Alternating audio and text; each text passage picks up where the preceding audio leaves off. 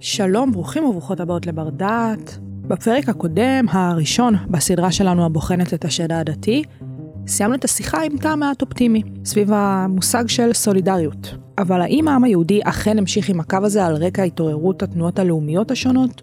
מי שיעזור לנו להבין כיצד בא לידי ביטוי הסולידריות בקרב העם היהודי הגולה, הוא דוקטור פיקאר מהמחלקה ללימודי ארץ ישראל וארכיאולוגיה. שלום אבי. שלום שי. סוף הפרק הקודם, בו דיברנו על ההתחלה אולי של הדיון של השד העדתי, אנחנו ביקמנו את זה בהקשר של הקולוניאליזם, ובסוף הפרק אתה נתת לנו איזשהו זנב להאחז בו לקראת הפרק הנוכחי, ואנחנו כן דיברנו בסוף בהקשר הסולידרי.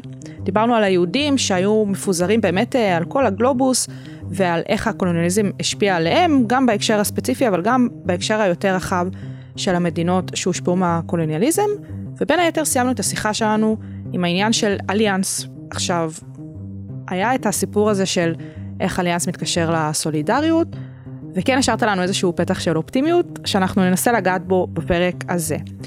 יש איזשהו משהו שהסיפור של אליאנס משפיע על איך שהקבוצות היהודיות התקדמו בהקשר, נקרא לזה ככה, קבוצתי שעליו אנחנו נוכל להצביע? אז בהקשר של אליאנס הזכרנו שמדובר בקבוצה או ברעיון פרוטו-לאומי. עכשיו צריכים לדבר מה זה לאומי, מה זה לאומיות, שזה בעצם המושג שחסר לנו, כי יש לנו קולוניאליזם ולאומיות. אז יש לנו הרבה מאוד תיאוריות של לאומיות, זה רעיון מודרני, יש כאלה שיגידו שהומצא כדי לשרת אליטות חברתיות, אולי בגדול, אם אנחנו רוצים ממש במשפט אחד להגיד מה הרעיון של לאומיות, הרעיון של לאומיות אומר שיש קבוצה גדולה, לא אינטימית, של אנשים שלא בהכרח מכירים אחד את השני, אבל הם מדמיינים שהם חלק מאותה קבוצה, והם מרגישים אחווה וסולידריות לאנשים שנמצאים באותה קבוצה. אחד התיאורטיקנים שעסק בזה קרא לזה קהילות מדומיינות. לא במובן הזה שזה מומצא, אלא במובן הזה שאנחנו מדמיינים קהילה. בקהילה אנחנו מכירים אחד את השני, בכפר האינטימי מכירים אחד את השני, אבל ברגע שמתחילה התופעה וחודרים לאנשים שהם כולם צרפתים, או כולם פיליפינים, הם מרגישים שהם חלק מאותה קבוצה, ולכן הם מוכנים למות למען זה, הם מוכנים כמובן לתרום זה למען זה, ומוכנים לוותר זה למען זה, כי הם חלק מאותה קבוצה. הלאומיות, לכאורה, בדרך כלל אולי, לא קשורה לקולוניאליזם. קבוצות לאומיות נמצאות או מהצד האירופאי של המתרס הקולוניאלי, או מהצד הילידי של המתרס הקולוניאלי. זאת אומרת, מהבחינה הזאת כולם שווים. אבל בתוך הלאום, כולם שווים. ובעצם זה הרעיון של הלאומיות לאורך כל הדרך. כלומר, הלאומיות מאוד מדגישה כמה בני הלאום שונים מבני לאומים אחרים. היא לא איזושהי רעיון שוויוני שכל באנושות שווה. להפך, אנחנו הצרפתים יותר טובים מהגרמנים, אנחנו הרוסים יותר טובים מהסרבים, אנחנו יותר טובים מהם. אבל כשהיא אומרת אנחנו הרוסים, היא בעצם אומרת כל הרוסים. כשהיא אומרת אנחנו הגרמנים, היא אומרת כל הגרמנים.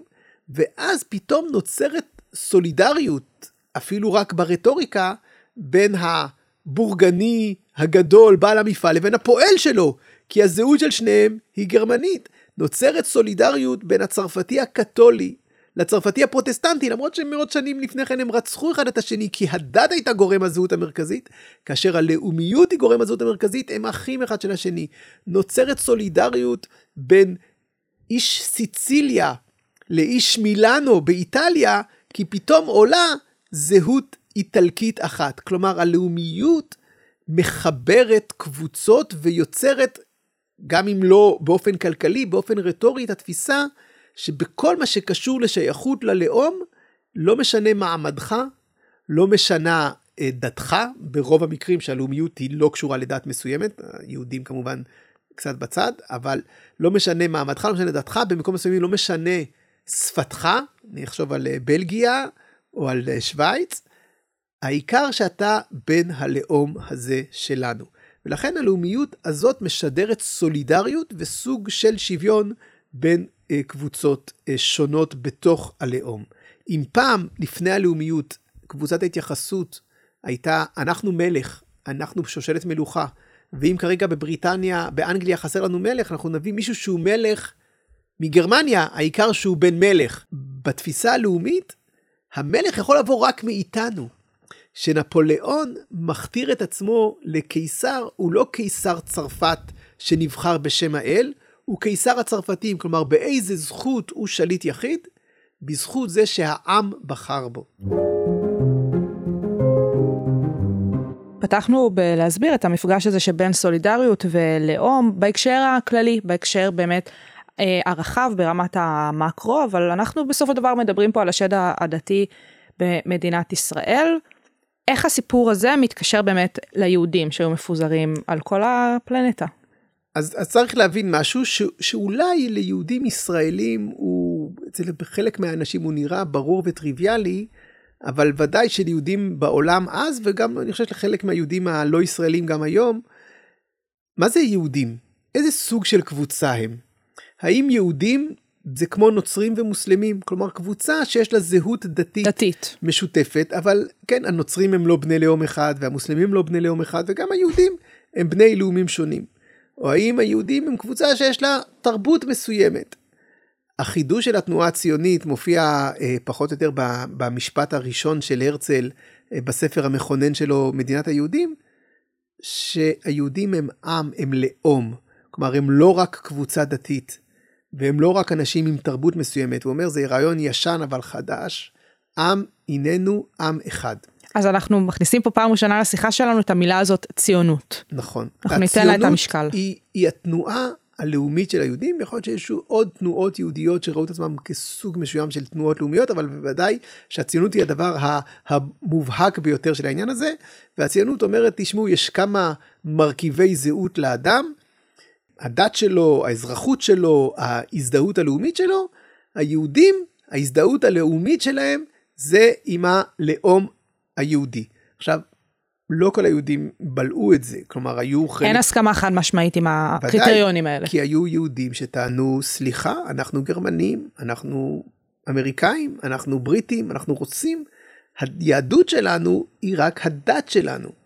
היו יהודים שטענו, סליחה, הזהות היהודית שלנו, תהי מאמינים. אמר הרצל, ודעה שרווחת היום אומרת, לא, אדם יכול להיות יהודי שאיננו שומר תורה ומצוות. שאולי אפילו לא מאמין באלוהים, אבל הוא יהודי מכיוון שהוא שייך לעם היהודי, הוא בן הלאום היהודי. עכשיו, לא ניכנס לניואנס הזה כמו להבין שזה מסר שאומר, נורא נורא חשוב לנו להופיע כקבוצה אחת. עכשיו, חשוב להבין מה היה המצב קודם. המצב קודם היה שבמקומות מסוימים, בהם חיים יהודים שמוצאם מארצות שונות, הם בעצם מקיימים איגודים נפרדים. יש יהודים ספרדים ואשכנזים בבריטניה, או בהולנד, או אפילו בגרמניה, הגיעו לשם מגורשי ספרד.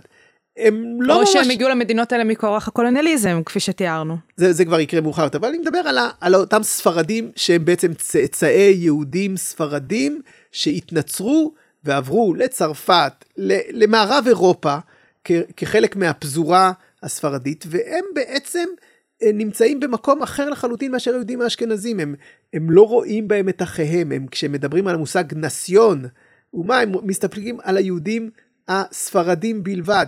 אנחנו רואים שלאחר המהפכה הצרפתית, הרפובליקה הצרפתית נותנת קודם כל זכויות אזרח ליהודים הספרדים, שהיו הרבה יותר אירופאים, ורק אחרי זה ליהודים הכפריים האשכנזים.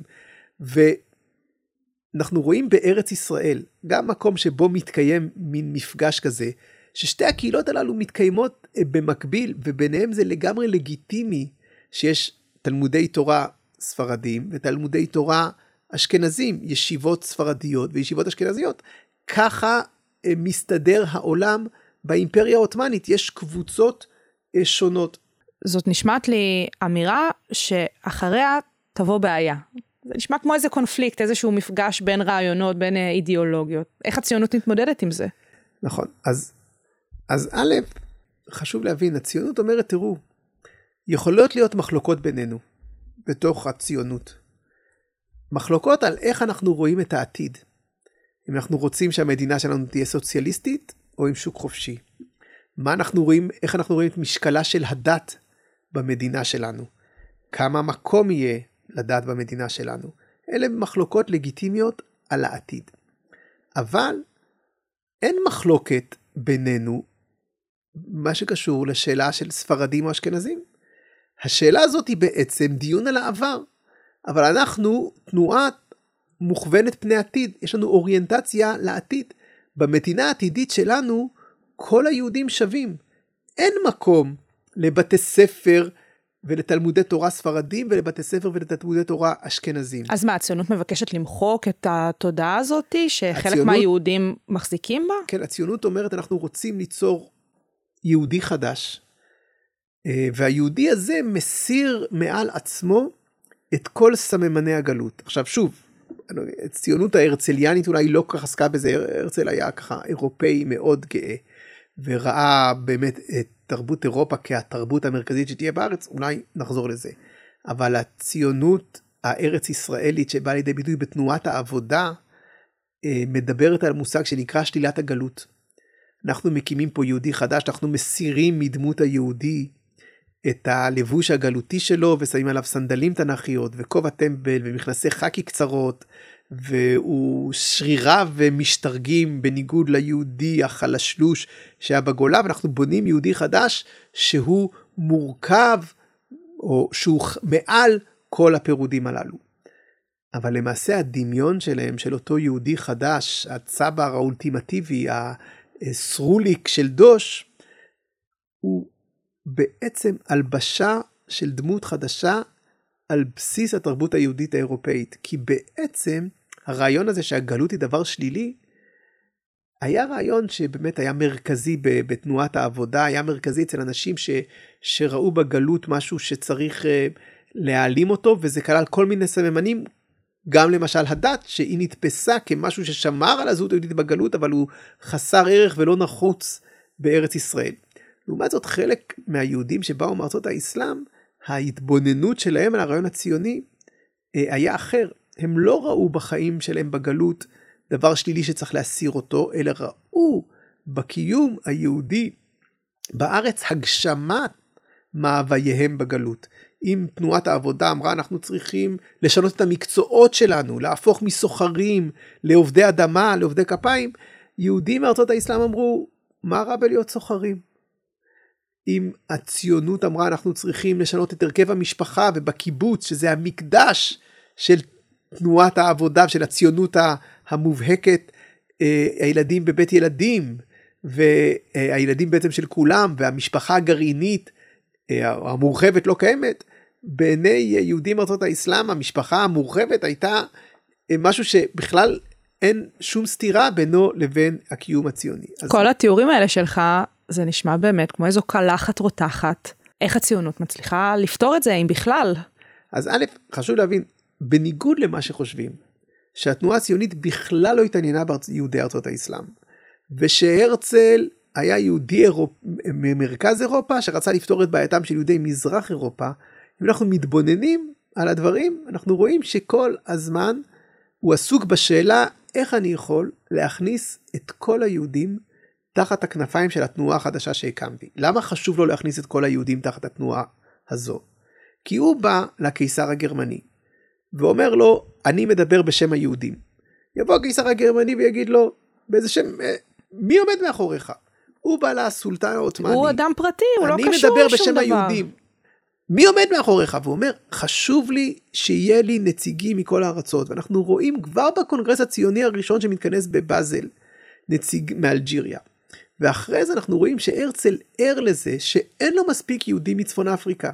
והוא פונה במכתב ישיר שנשלח בספרדית, צרפתית, עברית וערבית, ומופץ בבתי כנסת בתוניסיה, אלג'יריה ומרוקו, ואומר לאנשים, תשמעו, יש לנו קונגרס ציוני, ואנחנו רוצים שיצטרפו אלינו, כי כל הכוח שלנו בעולם בזמן הזה שנופיע כעם אחד. עכשיו, אלה רעיונות שזה לא עניין את תנועת הפועלים היהודית במזרח אירופה בשם הבון, זה לא עניין את התנועה הרפואית בגרמניה, מה פתאום אנחנו צריכים להופיע כעם אחד, יהודים מרוקאים, יהודים גרמנים, יהודים רוסים, יהודים בולגרים, אבל את הרצל זה נורא מעניין. הוא אומר, כל הלגיטימציה של העמידה שלי בעולם, זה שיש מאחוריי גם בולגרי, גם מצרי, גם מרוקאי, גם רוסי, גם גרמני וגם בריטי. זה מתקשר איכשהו לתפיסת הסולידריות שדיברנו עליה גם בתחילת הפרק הזה, אבל גם בפרק הקודם. נכון, אז הדבר הזה בעצם אומר, אנחנו בני עם אחד, זה חשוב לנו. אנחנו נראה את זה בהמשך, שבצד ביטויים של הגישה הקולוניאלית, שרואה את ההתנשאות, שמתייחסת בבוז, שמלאת דעות קדומות, אנחנו רואים גם המון ביטויים של סולידריות, שבלי ההסבר הזה, אנחנו לא יכולים להבין מדוע מדינת ישראל קיבלה החלטות אלו ואחרות, אם כל יחסה ליהודי ארצות האסלאם היה יחס מתנשא. אולי אני אוסיף עוד נקודה מעניינת בהקשר הזה של הסולידריות. אם אני שואל אנשים, איזה קבוצה בחברה הישראלית, הפער העדתי הכי עמוק בה, הכי ממוסד בה, ההגדרות הכי ברורות של מי שייך לפה ומי שייך לשם, רבים יגידו לי, החברה החרדית. בחברה החרדית יש ישיבות אשכנזיות וישיבות ספרדיות, ויש אפליה ויש מחאה לאפליה, אבל היא קיימת. איך זה מסתדר עם התפיסה שאמרנו שיש סולידריות? כי מהו הרעיון שדוחף לסולידריות? התנועה הציונית.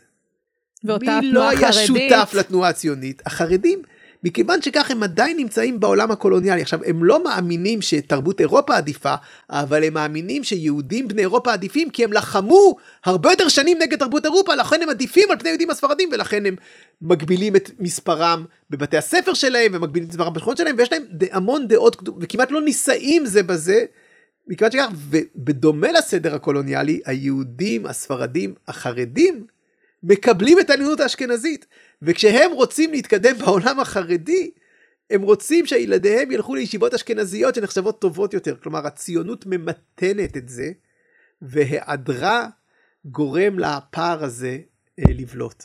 במובן מסוים הסולידריות משמעותה מחיקת הזהות של כל אחד מהאינדיבידואלים, או של כל אחד מהקבוצות השונות שמרכיבות את היהודים בכללותם? נכון, ברגע שהרעיון הזה משדר שיש תרבות לאומית אחת, שיש זהות ישראלית אחת, שיש דמות אחת של ישראלי, אז ניואנסים מסוימים שהיו חשובים, מסורות מסוימות, מאבדות או הפכות ללא לגיטימיות. יש דרישה שכולם ידברו עברית באותה צורה. עכשיו, העברית שבסוף קיבלנו על עצמנו, שאומרים שהיא הגיה ספרדית, אבל היא בעצם מערבוב, כי היא לקחה חלקים מההגיה הספרדית, אבל לא את כולם, למשל, החטא והעין האשכנזים.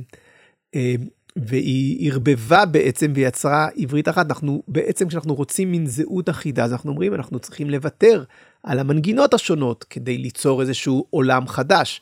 אז הסולידריות הזאת דורשת בעצם איזשהו ויתור על זהות אישית, היא בעצם דורשת בהרבה מאוד מקרים ויתור על תרבות. עכשיו, אם אמרנו שהדמות של הישראלי החדש נוטה יותר או מושפעת יותר מהבסיס האירופאי של היהודים, ואולי אנחנו ניגע תכף למה, אז היא בעצם לא באמת ממזגת את הגלויות, אלא דורשת הטמעה של היהודים הספרדים, לתוך היהודים האשכנזים, שעברו התאמה לזהות יהודית ציונית חדשה.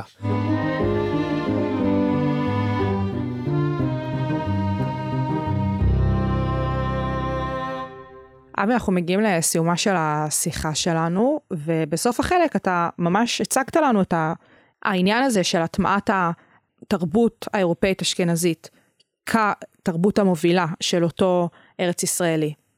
זה משהו שעובר חלק בקרב כלל היהודים, ויותר ספציפית היהודים שמגיעים ממדינות המזרח? טוב, אז א' חשוב לחדד שבעיני בני התקופה הם לא ראו בתרבות הישראלית תרבות אירופאית, להפך הם הרבה פעמים היו עסוקים בלהבחין את עצמם בשונה מהיהודים האירופאים כארץ ישראלי גאה. למשל אנחנו יודעים שאנשי השומר התלבשו כערבים, בבצלאל פיסלו פסלים של תימנים, אנחנו רואים שהרבה מאוד ממופעי התרבות היה לקחת ילדה תימניה זמרת כמו ברכה צפירה ולעשות את ההופעות בעולם, להקים להקת מחול תימנית, להדגיש שבעצם היהודים הם חלק מהמזרח, הם לא זרים.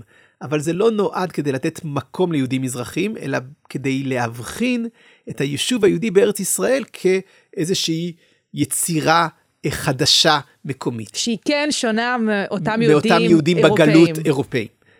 בצד זה, צריך להתבונן על הפרופורציות ועל המספרים, ואנחנו לפעמים בישראל של המאה ה-21, קשה לנו להבין את זה. אבל אנחנו מסתכלים, אם אני שואל, בעם היהודי, מה אחוז האשכנזים והספרדים מזרחים בזמן הקמת המדינה, או לפני השואה? ואנשים אומרים לי 30, 70, 70, 30, 60, 40, המספרים משתנים, אבל אנחנו מסתכלים על הפרופורציות, אנחנו בעצם רואים שלפני השואה, אחוז היהודים האירופאים או אירופאים שהיגרו לאמריקה, הוא בסביבות 93% מהעם היהודי. אחרי השואה, שבאמת השמידה הרבה מיהודי אירופה, עדיין הפרופורציות לא משתנות באופן דרסטי, ואנחנו מדברים על 10 מיליון יהודים בעולם, רק כמיליון או קצת פחות ממיליון יהודים בארצות האסלאם. כלומר, 90% מהעם היהודי הוא אשכנזי לצורך העניין. ומדינת ישראל רואה את עצמה כמי שתייצג בעצם, תקלוט את העם היהודי כולו, גם בארץ ישראל, שאחוז הספרדים מלכתחילה בראשית המאה ה-19 הם היו הרוב, לאט לאט הם הופכים להיות קבוצה יותר קטנה, הוא היה גבוה, היה 20% לא אשכנזים, כפול משיעורם בעם היהודי, עדיין שיעור קטן, ומנקודת המבט הזו, השאלה הדתית היא שאלה שקיימת, אבל היא שאלה שולית, כלומר יש מפלגה שמייצגת את הספרדים, ולפעמים תוהה מה קורה ומדוע הם לא מיוצגים מספיק וכו'. אבל בראיית המרכזית של התנועה הציונית, יש מאבק על עלייה, ומאבק על התיישבות, ומאבק על נגד שלטון זר, והשאלה ליחסים בין הדתיים היא שאלה שולית, שפחות קשורה לעתידו של העם היהודי, וגם פחות מטרידה, כי הפרופורציות הם שהספרדים הם בכל זאת קבוצת מיעוט קטנה.